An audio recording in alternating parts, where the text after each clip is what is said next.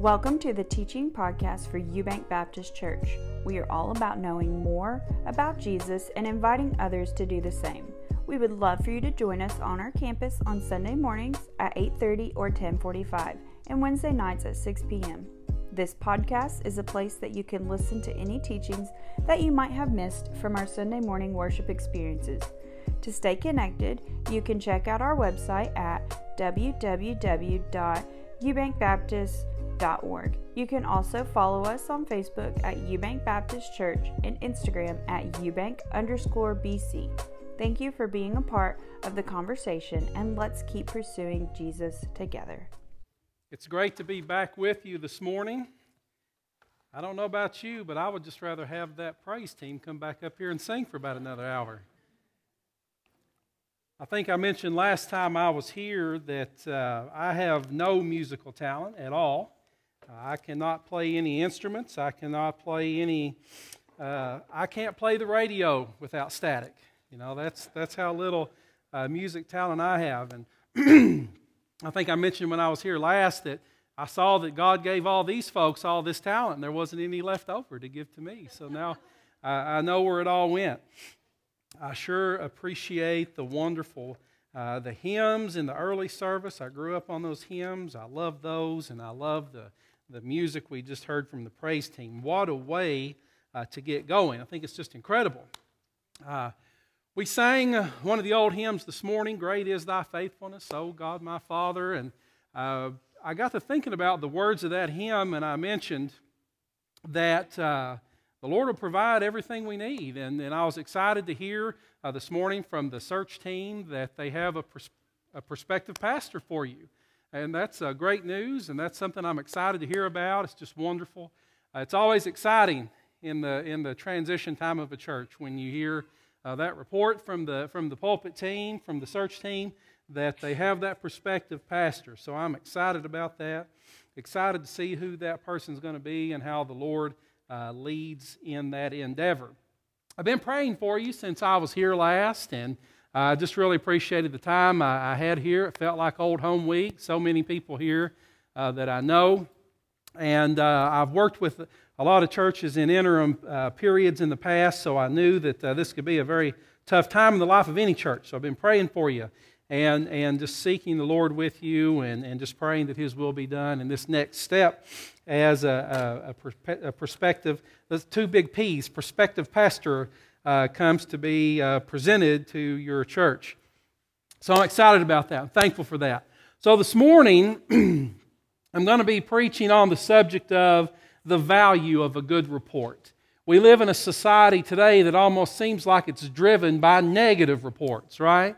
If you watch the news, if you listen to the radio, if you read the newspaper, and I don't know if anybody even reads the newspaper anymore. Does anybody read the newspaper anymore? Yeah, a couple people. But anywhere you look, it's bad news. Bad news all over the place. Bad news and gloom and doom and the sky is falling everywhere we look. But I'm going to talk to you this morning about the value of a good report. We're going to be in Numbers this morning, Numbers chapter 13 and 14, way back in the Old Testament, Genesis, Exodus, Leviticus, Numbers, chapter 13 and 14. We're not going to read all the verses in both of those chapters, but we're going to hit on several of them. So Numbers chapters 13 and 14, I'd like you to turn there just so we can reference those verses as we go along. Numbers 13 and 14, once you find your place there, mark it, because we're going to come back to it in a minute, and we're going to read some verses there, and once we've read those verses, and once we've spent that time here, we'll know that we've been in God's presence. Amen? Because this is God's Word. The Greek word is theopneustos, which literally means God's breath. This is God's breath to us. It's the lamp to our feet. It's the light to our path. It's the word that we hear behind us saying, this is the way. Walk in it whenever you turn to the right or to the left.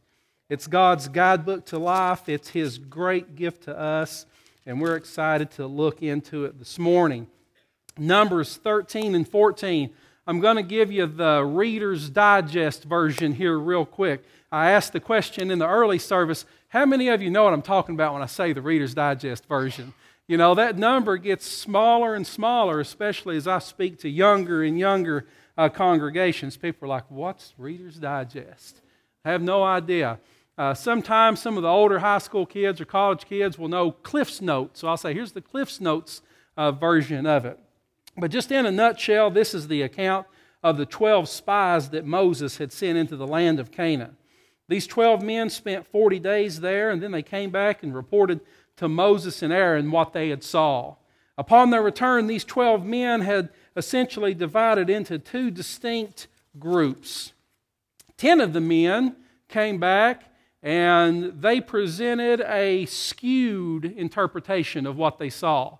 These 10 men probably worked for some groups like CNN, MSNBC, ABC, CBS, or some of these other outlets where you get a skewed version of the facts. They attempted to twist the facts, and they gave what the Bible calls an evil report of what they saw. Now, I'm going to say this, and I want you to listen. There is good and evil in the world. There always has been, there always will be. Until Jesus comes back, there will be evil in the world. We live in a time today where society tries to equivocate everything and say, well, there's really no such thing as bad. Because what's right for you may not be right for me, and what's bad for you may be good for me. But the Bible teaches that there's emphatic truth. There's absolute truth. So when these 12 spies that came back from spying out the land, the 10 spies gave an evil report. Now technically, their report was accurate. It had some accuracy in it. But it had an agenda. It had a lack of faith. It showed a lack of faith in what God had told them many, many years ago. In chapter 37 of Numbers chapter 15, the Bible labeled it an evil report. The Bible didn't just say that they told a little different version, or maybe they had their own interpretation of the facts. The Bible said it was an evil report. So that was 10 of the 12 men. The remaining 2 men brought back a good report, announcing that the land was just as God had said it was. Caleb and Joshua were these 2 men, and they came back and they were convinced that God was faithful to His promise. They were convinced that the land was going to be exactly what God told them it was going to be, and they went and they saw that and they came back and they reported it. He got back and he got the attention of all the people and he gave a good report. We'll read in detail here in just a few minutes, but Caleb said, by all means we should go up and take possession of it, for we will surely overcome the land. That's the value of a good report. Caleb believed exactly what God had told them. As Christians, we're called to be people who stand up for our faith and for God. Caleb and Joshua, in this instance, did that in dramatic fashion. This example from Numbers will highlight their bold stand and God's resulting favor on them. They had a lot of people against them. It wasn't just the other 10 spies, it was the whole congregation, as we'll read here in just a minute, that was against them. But they were standing up for what was right. Now I pray that this good report that Caleb and Joshua gave will also encourage all of us here this morning to embolden our faith. We'll stand up and we'll give a good report even when there's all this negativity around us. I'm going to read some verses here in just a second, but before I do, let's just make sure that we're all on the same page of what's happening. The Reader's Digest version again. God had freed the Israelites from slavery in Egypt. They'd been in slavery in Egypt for how long? About 400 years, right? A long time. So Moses had went to the Pharaoh and he said, let my people go, and he led the nation of Israel out of slavery in Egypt. They went across the Red Sea. They wandered around in the wilderness for 40 years on the way to the Promised Land. Now I'm going to look and I don't see anybody over 40, right? Anybody here over 40?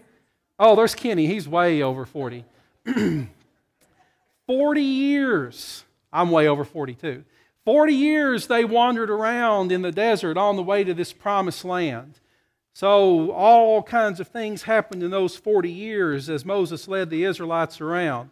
The Israelites were poised to enter into the Promised Land that God had promised over 400 years ago through a covenant with Abraham. At this point, Moses sends those 12 spies, including Caleb and Joshua, into the land to see what they were up against. The spies come back after scoping out the land, excuse me, and they give their report. Now, this was going to be a military operation, right? They went over into that promised land to gather some intelligence. And for my fellow veterans here, you understand that in order to have a successful military operation, you need good intelligence, right? So Moses sent those guys into the promised land to gather that intelligence. They came back. 10 of the men gave an evil report. 2 of the men gave a good report. Now, the value of that good report is what we're going to look at this morning. And that's what's happened by the time that we pick up in Numbers, beginning in chapter 13 and verse 25. I mentioned to the early service that I'm just getting used to wearing glasses. Remember, I'm over 42. It happens to the best of us, right? And sometimes I forget to put my glasses on, and I find myself squinting at the page, and then I'm like, well, just put the glasses on. You won't have to squint. Numbers chapter 13, beginning in verse 25. When they returned from spying out the land at the end of 40 days, they proceeded to come to Moses and Aaron and to all the congregation of the sons of Israel in the wilderness of Paran at Kadesh. And they brought back word to them and to all the congregation and showed them the fruit of the land. Thus they told him and said, we went into the land where you sent us, and it certainly does flow with milk and honey, and this is its fruit. Nevertheless, the people who live in the land are strong, and the cities are fortified and very large. And moreover, we saw the descendants, we saw the descendants of Anak there. Amalek is living in the land of the Negev, and the Hittites and the Jebusites and the Amorites are living in the hill country.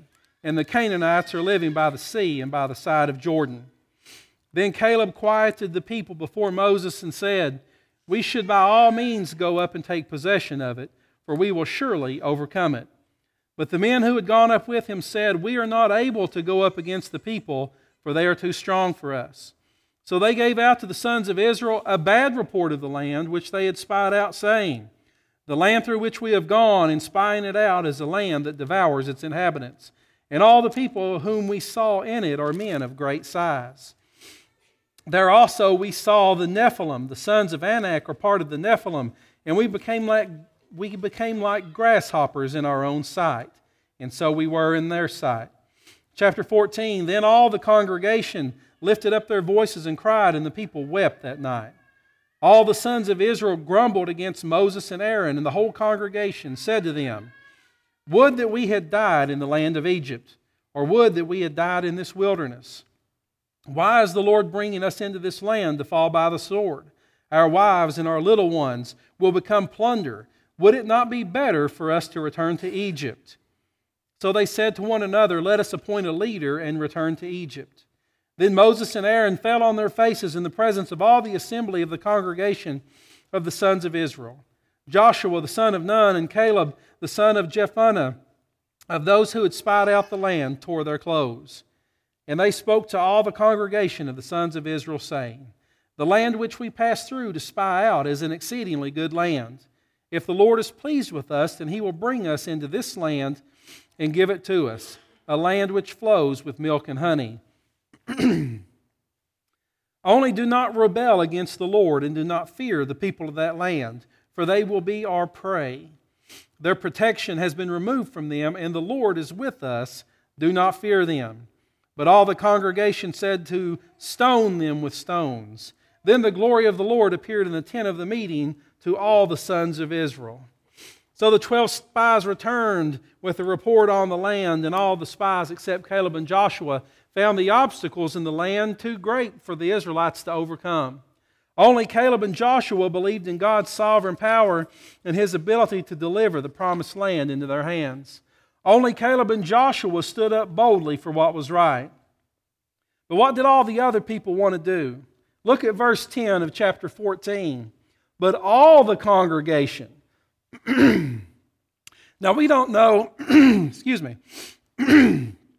all the congregation. We don't know how many people that was, but we know it was everybody. All the congregation took up stones to stone them. If you remember your Bible trivia, when you were stoned, people threw rocks at you till you died. It was a pretty unpleasant thing, right? So they took up stones and they were going to stone them because they were coming back and telling the truth of the Lord. How about that? You stand up for what God has promised. You stand up and you say, here's what God said and we believe it. Well, we're going to stone you. How does that make you feel for standing up for what God told you? In verse 9, Caleb and Joshua were reminding the people that God had promised them the land and would be with them, but they were about to be stoned. We live in that kind of society today, don't we? In large measure. People of faith speak out for their beliefs and they're attacked all around. Called names and all kinds of other things for standing up for what is truth. But hey, it's happened all through the Bible, right? They stand up for what God said and God's truth, and they wanted to stone them. So here's a few things that we can take away this morning. We've got 3 points this morning. I've got to get back to my Baptist roots, right? Have those 3 points in a message. I get off track a little bit sometimes, and I stray away from the 3 points, but then I remember it's probably in the bylaws somewhere, right, in most Baptist churches. And I'm just fun. And it's good to have a structure. It's good to have a way to track and to remember. So number 1, when we stand up for what is right, God will stand with us. Look at what happened when Caleb and Joshua stood their ground. They're about to be stoned. In verse 10, but all the congregation said to stone them with stones. Then the glory of the Lord appeared in the tent of the meeting to all the sons of Israel. God showed up right then, right at the point when people wanted to take up stones and stone them, right when the point that the people wanted to kill them, God appeared. In that very same sentence. And I wrote it in my Bible. I said, God showed up. They made the stand. They did what was right. They were facing death, but they still didn't back down, and God showed up. God's going to be with us when we stand up for His truth. I believe God will do the very same thing for us if we follow Him as wholeheartedly as Caleb and Joshua did. Let's give the good report regardless of the opposition that's against us. And there's quite a bit of opposition around today for people of faith. Let's apply this to Eubank Baptist Church this morning. Interim periods or transition periods, and both those terms mean the same thing. You've probably heard people say both, interim or transition. They mean the same thing. One thing that we do well as Baptists is name things, right? We'll name something, and then a few years later, we'll change the name, and then you've got people like me who still call it by the old name. Does anybody know what I'm talking about in the Baptist church? So interim transition means the same thing. It can be tough on churches. I've had the opportunity over the past couple of years to work with a number of churches in transition, and I've seen very successful transitions, and I've seen very rocky transitions. Now, what happens during the very successful transitions is churches stay on mission and they stay focused on Jesus. With or without a pastor, a church can stay focused on Jesus. And those churches have the most successful transitions. The churches who have the rockiest transitions are those who took their eyes off of Jesus. 1 Peter 5:8, in 1 Peter 5:8, the Bible says to be of sober spirit, be on alert. Your adversary or your enemy, the devil, prowls around like a roaring lion, seeking someone to devour. The enemy will seek to divide churches. This church, all churches. The devil doesn't want churches to be united and single-minded in reaching people for the gospel. And in these churches who've had the rocky transitions, I've found over and over, they weren't on alert. They weren't being sober-minded. They weren't on guard looking for the devil who was prowling around looking for someone to devour. The devil wants to get into churches and he wants to get things mixed up. He wants to get people arguing with each other. Nobody's ever argued with each other in this church, though, have they? Well, I tell you what, in my church we've argued and we've loved and we've done all kinds of things together. It's things that happen in a family, right? Sometimes in the most challenging interim periods, churches will engage in power struggles for control. They're not focused on the mission of the cross. They're not focused on the message of Jesus. They get caught up in power struggles. They get caught up in who's going to control this, who's going to control that. And the end result is the work of the gospel is derailed. That happens a lot in churches in transition. However, when churches stand committed to the promises of God, just like Caleb and Joshua did, I'm convinced that you'll see the same kind of divine intervention that Caleb and Joshua did. You notice they didn't waver. They didn't change their mind and say, well, maybe some of what they said was right.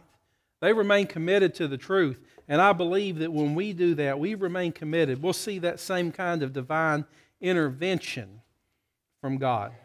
Number 2, we should ask God to forgive those who oppose us. That's pretty hard, isn't it?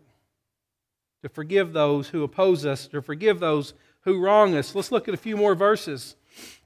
Let's look in chapter 14, beginning in verse 11. Remember in verse 10, the congregation was going to stone Caleb and Joshua for standing up for God's word. Verse 11 of chapter 14, the Lord said to Moses, "How long will this people spurn me, and how long will they not believe in me, despite all the signs which I have performed in their midst? I will smite them with pestilence and dispossess them, and I will make you into a greater and mightier nation than they." But Moses said to the Lord, "Then the Egyptians will hear of it, for by your strength you brought up this people from their midst, and they will tell it to the inhabitants of this land. They have heard that you, O Lord, are in the midst of this people, for you, O Lord, are seen eye to eye while your cloud stands over them. And you go before them in a pillar of cloud by day and in a pillar of fire by night.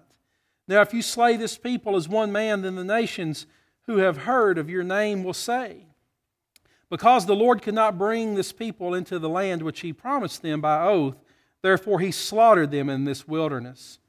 But now, I pray, let the power of the Lord be great, just as you have declared. The Lord is slow to anger and abundant in loving kindness, forgiving iniquity and transgression. But He will by no means clear the guilty, visiting the iniquity of the fathers on the children to the third and fourth generations. Pardon, I pray, the iniquity of this people, according to the greatness of your loving kindness, just as you also have forgiven this people from Egypt even until now." So the Lord said, "I have pardoned them according to your word, Moses. But indeed, as I live, all the earth will be filled with the glory of the Lord." So Moses and Aaron and Caleb and Joshua in verse 10 were getting ready to be stoned. When God showed up and got mad at all the people, they could have been cheering God on, right? They could have been saying, "Go ahead, God, to do it." Because they were fixing to kill them, right? But what did Moses do? He did what he always did. All through the 40 years in the desert, Moses interceded on behalf of the people to God. And he asked God to pardon them. He asked God to forgive them. God was pretty mad at Israel because they continually refused to believe what He told him. Look at verse 11 and 12 again. This is how serious God is. This is how fed up God is with the nation of Israel. The Lord said to Moses, "How long will this people spurn me, and how long will they not believe in me, despite all the signs which I have performed in their midst? I will smite them with pestilence and dispossess them, and I will make you, Moses, into a nation greater and mightier than they." God said He was going to smite them with pestilence. He was going to give them a disease. And He was going to dispossess them, which means He was going to send them out. And He wasn't going to be their God anymore. That's how fed up God was with the nation of Israel at that point. He was going to smite them with pestilence and dispossess them. It doesn't get any worse than that, right? God says, here's a disease, and I'm not going to have anything else to do with you. He was tired of it. But Moses did what he always did. Instead of encouraging God to wipe them out, Moses appealed to God to spare them once again. Moses had some practice in doing that, didn't he? Over the 40 years in the wilderness. In Luke chapter 23, verse 34, Jesus set that same kind of example when He asked God to forgive the people who had just crucified Him. In the ultimate act of love and forgiveness, imagine that. The verse says, when they came to the place called the skull, there they crucified Him, and the criminals, one on the right and the other on the left. But Jesus was saying, Father, forgive them, for they do not know what they're doing. Now that's a different spirit, right? That's a good report. That is in direct contravention to what we see today in society. Everything we see in society today, in sports, in politics, even in the church, is often not forgiveness. What? It's getting even. I'll get him. I'll get back at him. But Moses and ultimately Jesus showed that we should forgive those people and that we should ask God to forgive them who wrong us. That's the value of a good report, right? Instead of piling on, let's love and let's forgive. Number 3, we should live our lives with a different spirit. Look at verse 24 of chapter 14. God is speaking. But my servant Caleb, because he had a different spirit and has followed me fully, I will bring him into the land which he entered, and his descendants shall take possession of it. God took great pleasure in Caleb because he had a different spirit. What does it mean to be different? What does that mean? It means that he wasn't like everybody else, right? I use a lesson similar to this one when I'm talking to young people, and I talk about that, having a different spirit. And if you work with young people like I do, and like Brother Kevin does, teenagers, they don't want to be different, right? They want to blend in, and they want to go with the crowd, and they don't want to be seen sticking out and being different in any way. And I always challenge teenagers to be a Caleb. Be different. Have a different spirit. It means Caleb was different. He wasn't like everybody else. He wasn't going with the flow. Now, I know that sometimes it's easier to go with the flow and compromise your beliefs and just blend in, especially in today's society when there's so much hostility against people of faith, when there's so much hostility against absolute truth. If you stand for absolute truth today, you take the risk of being canceled, right? If you stand up for what's right, we'll cancel you, and we'll tell everybody else to cancel you as well. You'll be canceled, you'll be alienated, you'll be attacked and maligned and marginalized and all other things of that nature. Society tells you that any truth is acceptable. If it's your truth and you believe it, then it's okay for you. That's your truth. Your truth and my truth can both be truth, even if they're different. The Bible doesn't teach that at all. The Bible teaches emphatically that God's Word is truth, God's Word is absolute truth, and there's no equivocation, and there's no, what's my next word? Compromising on God's Word. No compromise at all on God's Word, regardless of what society tells us.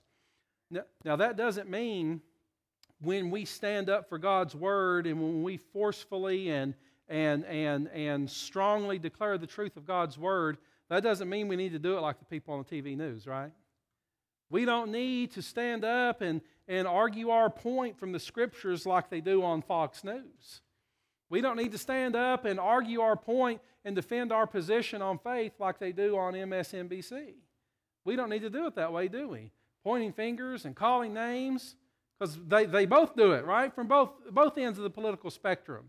The name calling and the finger pointing and the insults, it comes from both sides.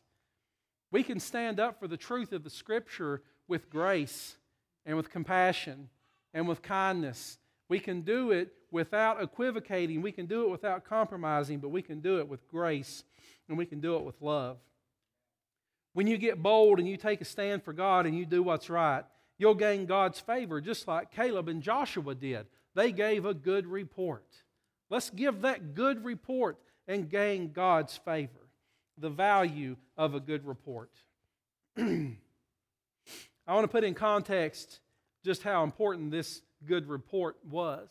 Just how much value this good report that Caleb and Joshua gave, just how much value it had. God found so much favor and Caleb and Joshua that they were the only ones who had been in Egypt that were allowed to enter the promised land. You remember that part of the story? Deuteronomy 32, 48 through 52 tells us that even Moses wasn't permitted to enter the promised land because of his sin and his disobedience along the way during the 40 years. So think about that. Moses was the key to this story, right? He led the Israelites out of slavery in Egypt. He's the one that went to Pharaoh and said, "Let us do this." And he's the one that led them for 40 years. And he's the one that through the Red Sea and the manna and the rocks and the water. And in 40 years, Moses was the leader. But because of his sin along the way, he wasn't allowed to enter the promised land. In Deuteronomy, God led him up onto the mountain and he let him look across and see the promised land. But he told him he wasn't going to be able to go into it. But Caleb and Joshua got to go. That's how much favor they found in God's eyes because they stood up for the truth. Do you see what I'm talking about? Do you see how important it is? How important it is to have that good report, to stand up for the truth even when there's so much opposition around you. Caleb had a different spirit. Joshua had a different spirit. Moses and Aaron had a different spirit. They all stood up. They were individuals. They didn't go along with the crowd. Have you ever considered the impact that your stand for God's Word might have on somebody else who needs encouragement to take a stand? Think about that. There could be people sitting around who want to stand up and take a stand for God's Word, but they're just not sure. And then they see somebody bold in their faith stand up and take that stand. And they get encouraged to do it as well. So what I want to encourage you to do this morning is to be a Caleb, be a Joshua. Regardless of what's going on around you, stand up for the truth of God's Word. And doubtless others will be encouraged by your stand for the truth. Here's another question. Is it easier to stand up for what's right when you're alone? Or is it easier when you have friends around you that share your values? It's easier when you have people around you that share your values, right? That support you and encourage you. Caleb and Joshua, I'm sure they played off each other, right? They knew they didn't have to agree with the other 10 spies. They knew they were right. They knew God's Word was true. And they gained support and strength from each other.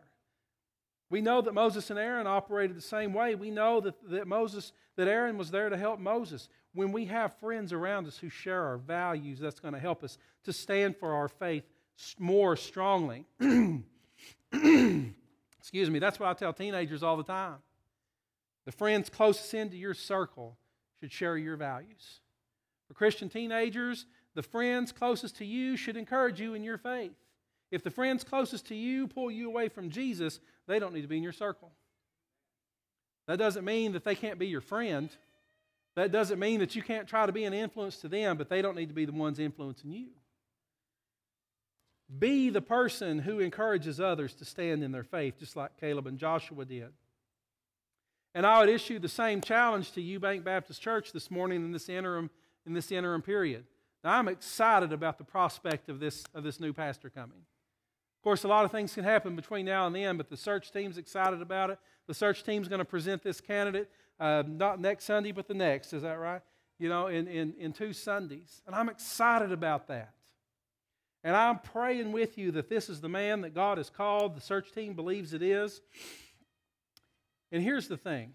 I believe the devil's still going to try to do some work here in Eubank Baptist Church. That if this is indeed the man that God has called to lead you, I think the devil's going to try to throw it off track a little bit. Because he doesn't want a strong and effective pastor leading this church. He doesn't want a strong and effective pastor leading any church, does he?